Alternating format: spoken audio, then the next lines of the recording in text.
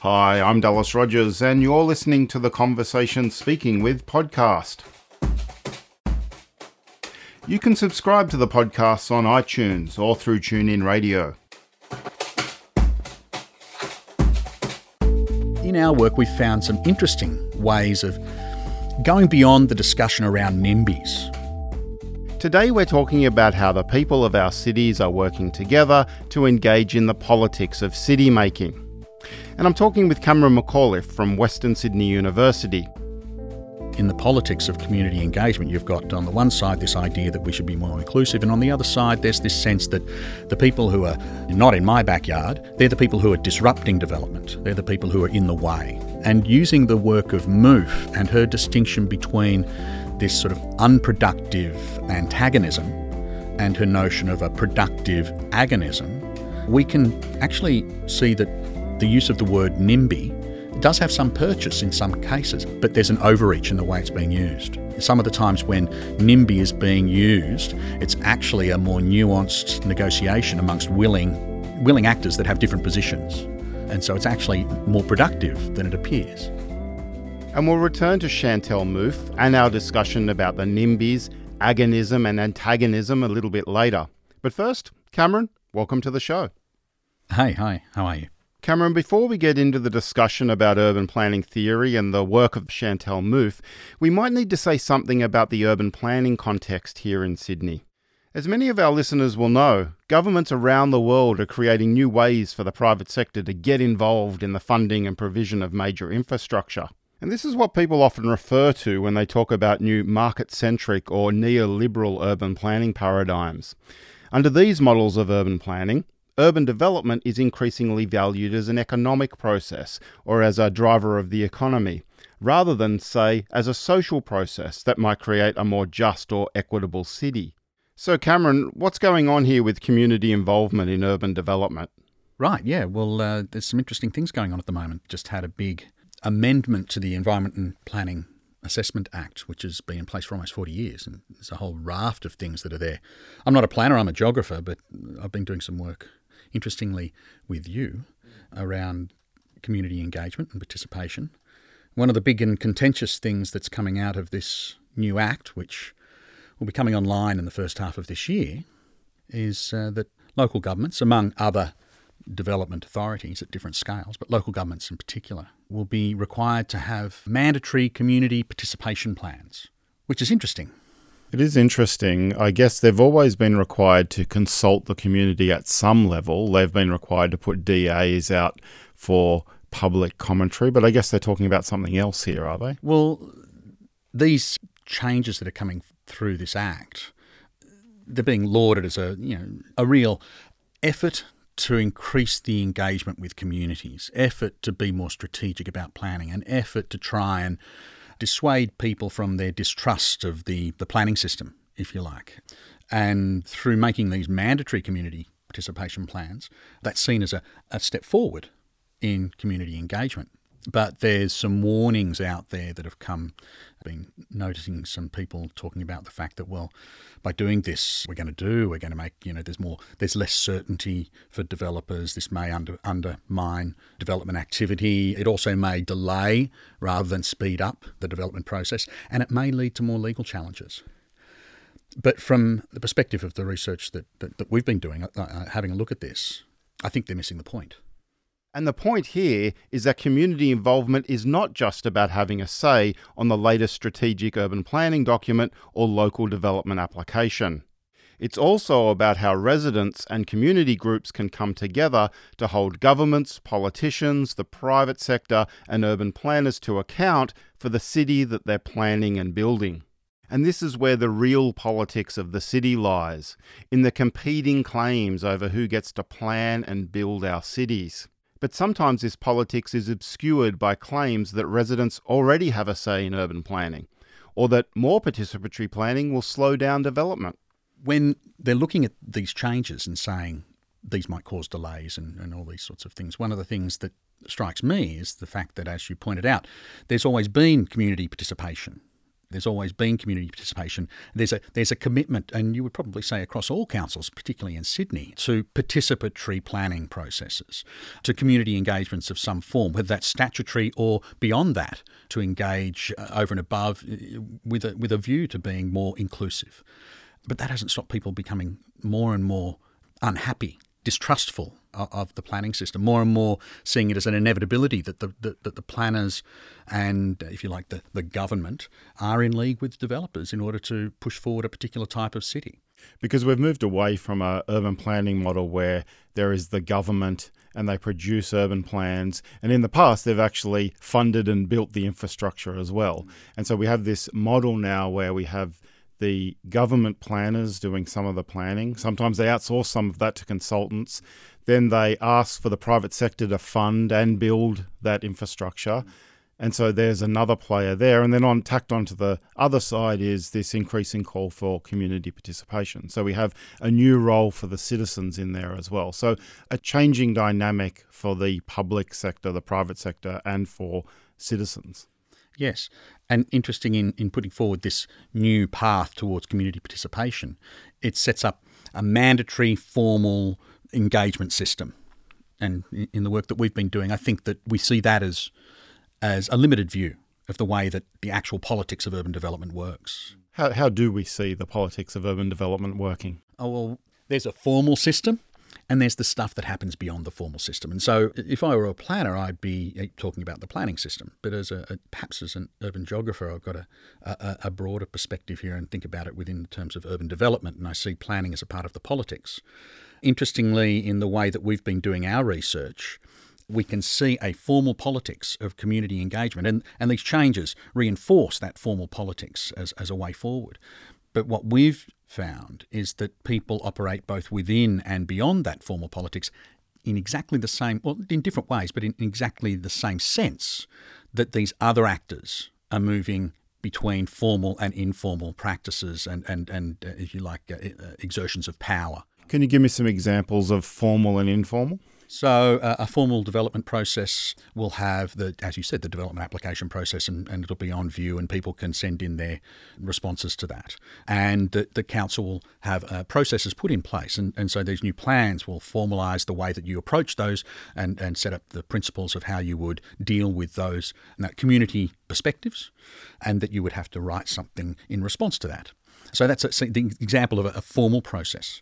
What we've found is that increasingly people don't trust those formal processes. They find that those formal processes are inadequate. And in fact, there's a sense, and the term we've been using in this is a kind of post-politics. By being included, they're being excluded. Okay, and so this becomes a means to an end. And so instead of seeing community development as a democratic process that actually is an inclusive process where people can have substantive impact, we find a ticker box process where there's the engagement process, that the council goes through an engagement process, and that allows them to say that they've engaged with the community. And therefore they can tick that box and move on with the development, as it were. One of the critiques around that is the fact that if we move the engagement process up towards the strategic end, we can best get it over and done with, and we can get on with the practices of really building this city. And that's been the strategic planning approach, has been to pull consultation with the whole community of the city up front, get everybody's views on what the city should look like, and then for the next 20 or 30 years, just get on with developing it. Get on with developing it, that's right. And it's little wonder that people become disenchanted with such a process. And so that's the formal process. What's the informal process?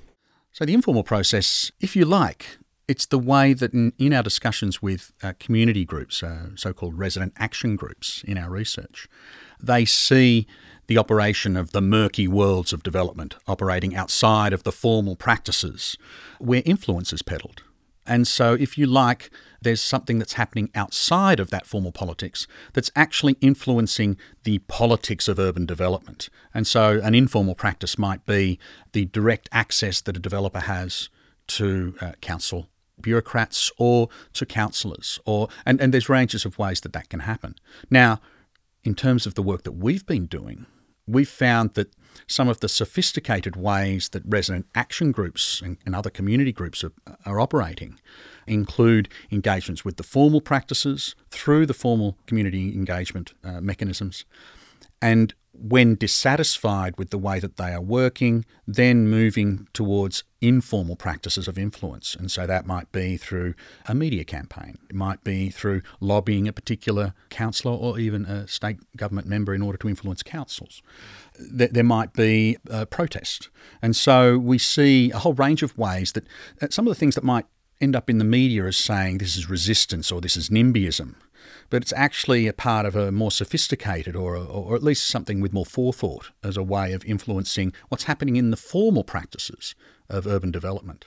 So instead of thinking that all development occurs within the formal practices, you're saying if a development is taking place in a particular neighbourhood, then those residents might engage with the formal processes, but they also might engage with the informal processes, and they probably will build a political strategy that includes both. It all depends on, you might say, their social capital, and so we found a range of responses. We found that some of those smaller initial movements against small-scale neighbourhood-based developments might not have the ability to do that.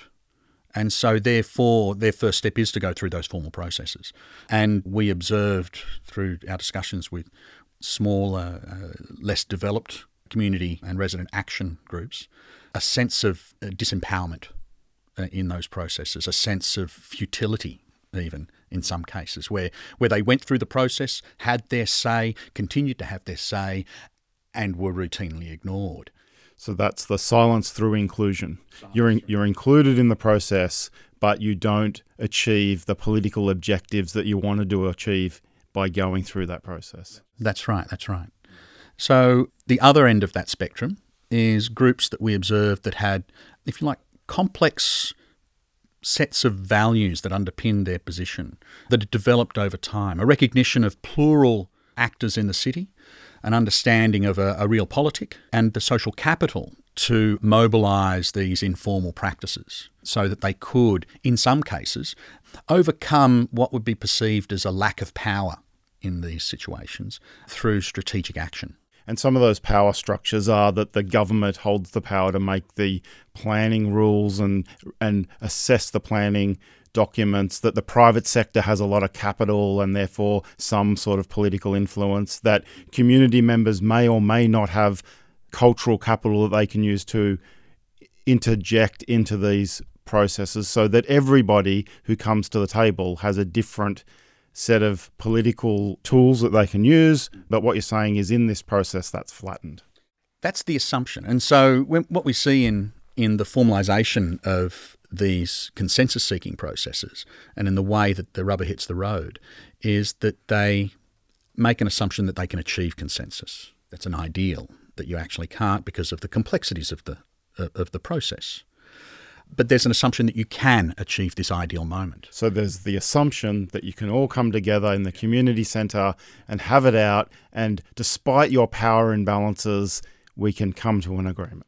Yes. And so this is where I see the weaknesses of the way that we're going to move forward towards these local government community plans, community participation plans, is that there's going to be a reaffirmation of the underpinnings of consensus-seeking engagement practices that are already being shown to be inadequate. Okay, and so we'll get a further formalisation of this process, which is unfortunate. And in our work, we're following in the footsteps of others who have critiqued consensus-seeking in urban development and planning. We don't like it very much, do we? No, we don't like it very much. What do we like? We like conflict. And so there's a debate in planning theory around this sort of tension between consensus and conflict. And the work on conflict, we're particularly following the work of Chantal Mouffe and her ideas of agonistic pluralism, where essentially she says that there is no consensus, that we fundamentally don't agree. But when we have a social outcome, it's because of the working of power. And though you can't park power at the door. And so if we were to look at the way that formal politics works, the actions of power in who actually organises consensus-seeking processes. So the local government does. It's not a community-led process, it's a state-led process. Okay, that's a manifestation of power. The whens, whats, wheres and whys become important questions in that how that power plays out. So you're already undermining those assumptions about this sort of ideal moment of consensus seeking. So in the notions of conflict that we're talking about, we're saying that actually there's a fundamental sort of antagonism that people have, that coming together and negotiating doesn't necessarily get rid of that fundamental antagonism, but when you get to a social outcome, it's because there's either been a negotiation, a mutual respect of the different positions, or it's been an exertion of power that ultimately elides those other voices. So is that why we can't solve everything in the community consultation in the local community hall? Well, yeah. It reminds me of those sorts of times when you sit around the table and you all nod your head and say, I agree, and then you go back to your desk and say, I completely disagree. But I wasn't about to, say something in front of my boss because that would get me in trouble. There are these moments where we all are forced into if you like, a momentary agreement. Some people are grudgingly brought there, others are not brought there at all, and they remain antagonistic or resistant. Antagonism and agonism, both of those terms tend to freak people out when they hear them. So what MOVE says is that we need to move people from antagonistic relationships, which are based just on opposition, to these more productive, in her view, agonistic positions where you can be friendly enemies, where you can come in, you can debate things. You don't have to agree, but you're part of the discussion, part of the politics, she would say. So for MOVE, she says that, we all disagree. We all have this sort of fundamental antagonism, and she calls this the realm of the political. And so it's about democracy. It's about the fact that we all have these sorts of fundamental disagreements. But she sees the way that we can actually move forward within that context, that see it is not disabling, is to actually, we can still have different positions, but we transition to a more agonistic position. And she calls this the political, it's a term that she uses to represent the way that people are productively engaging across difference, or even in spite of difference. Okay, recognising that they have the right to difference, but being committed to, a negotiated social outcome. But she never says how to do that in practice, does she? Not really, no. And so in applying MOVE's political philosophical position to urban planning, we've had to think a little bit beyond this sort of dichotomy of antagonism and agonism. And we, through our work with resident action groups, have observed extra modalities of antagonism, if you like. So we have these three modalities of antagonism that put you on the path towards agonism. So tell us about those three. The whole aim is to, take people out of an antagonistic, unproductive engagement. So that's the NIMBY standing at the fence, chained to the fence. I'm not doing this, zero-sum game. I'm not moving. If you want to move them into something more productive. Okay, so yes, you've got this zero-sum game where any sort of development outcome that doesn't fit their preconceived notions of what the community should be or was or will be in the future is perceived as a negative outcome. A negotiated outcome would be something where groups with different positions, be that the state, the developer, and the community, let's just make it a simple set of three, they may all have different expectations, but they could negotiate an outcome that partially satisfies the needs of all without totally satisfying their needs, and all parties can recognise that as a productive outcome. And so that's how you would differ between, say, the antagonism of a NIMBY who isn't ready to move their position and isn't ready to accept that others have a right to different positions, towards, if you like, a mutual respect across difference that allows an engagement, even though people are still holding different positions. And in that way, no one totally wins, but no one totally loses either. And there's no consensus. There's no consensus, no. And so there's a persistence of conflict. Now, why would a group, such as a community group, persist within the context of uneven power to get these meagre crumbs of negotiated outcomes? Well, within, again, the work of MOVE and the theoretical trajectory where she comes from, the notion of the social outcome is a hegemonic moment. It's a moment where everything sorts of settles. But that moment of hegemony is contingent. And so if this is the operation of power, that can change over time. And so staying in the politics, being someone who's in that negotiation, allows you to not only achieve a negotiated outcome where you may have impact, but also allows you to stay inside that negotiated outcome as it moves on, so that if something should change, you're there. Okay. Whereas we find that disenfranchised adversarial position of those, for example, those small groups that say no, no, no to development. Who we call rigid antagonists. Yeah, that's right. And so that rigidity leads to them being kept outside the politics. And so that sense of despair with the formal system is reinforced by the fact that since they won't negotiate, they become excluded. So you have the rigid antagonists, the classic NIMBYs, and they are outside the discussion, and they are saying no to everything, but they've got no chance to influence the process because of that stance.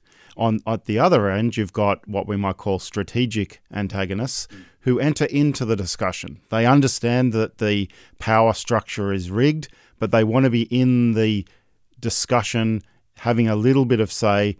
And if they're in there, they can be in there for the long term. That's right. And some of the groups that we spoke to were in for the long term and had matured their position to a very plural and complex position on the way that urban development worked. And in some cases, they became exemplars in those local engagements. They were recognised as having institutional histories and knowledge, even more so than, say, local government, where you have churn and the knowledge disappears.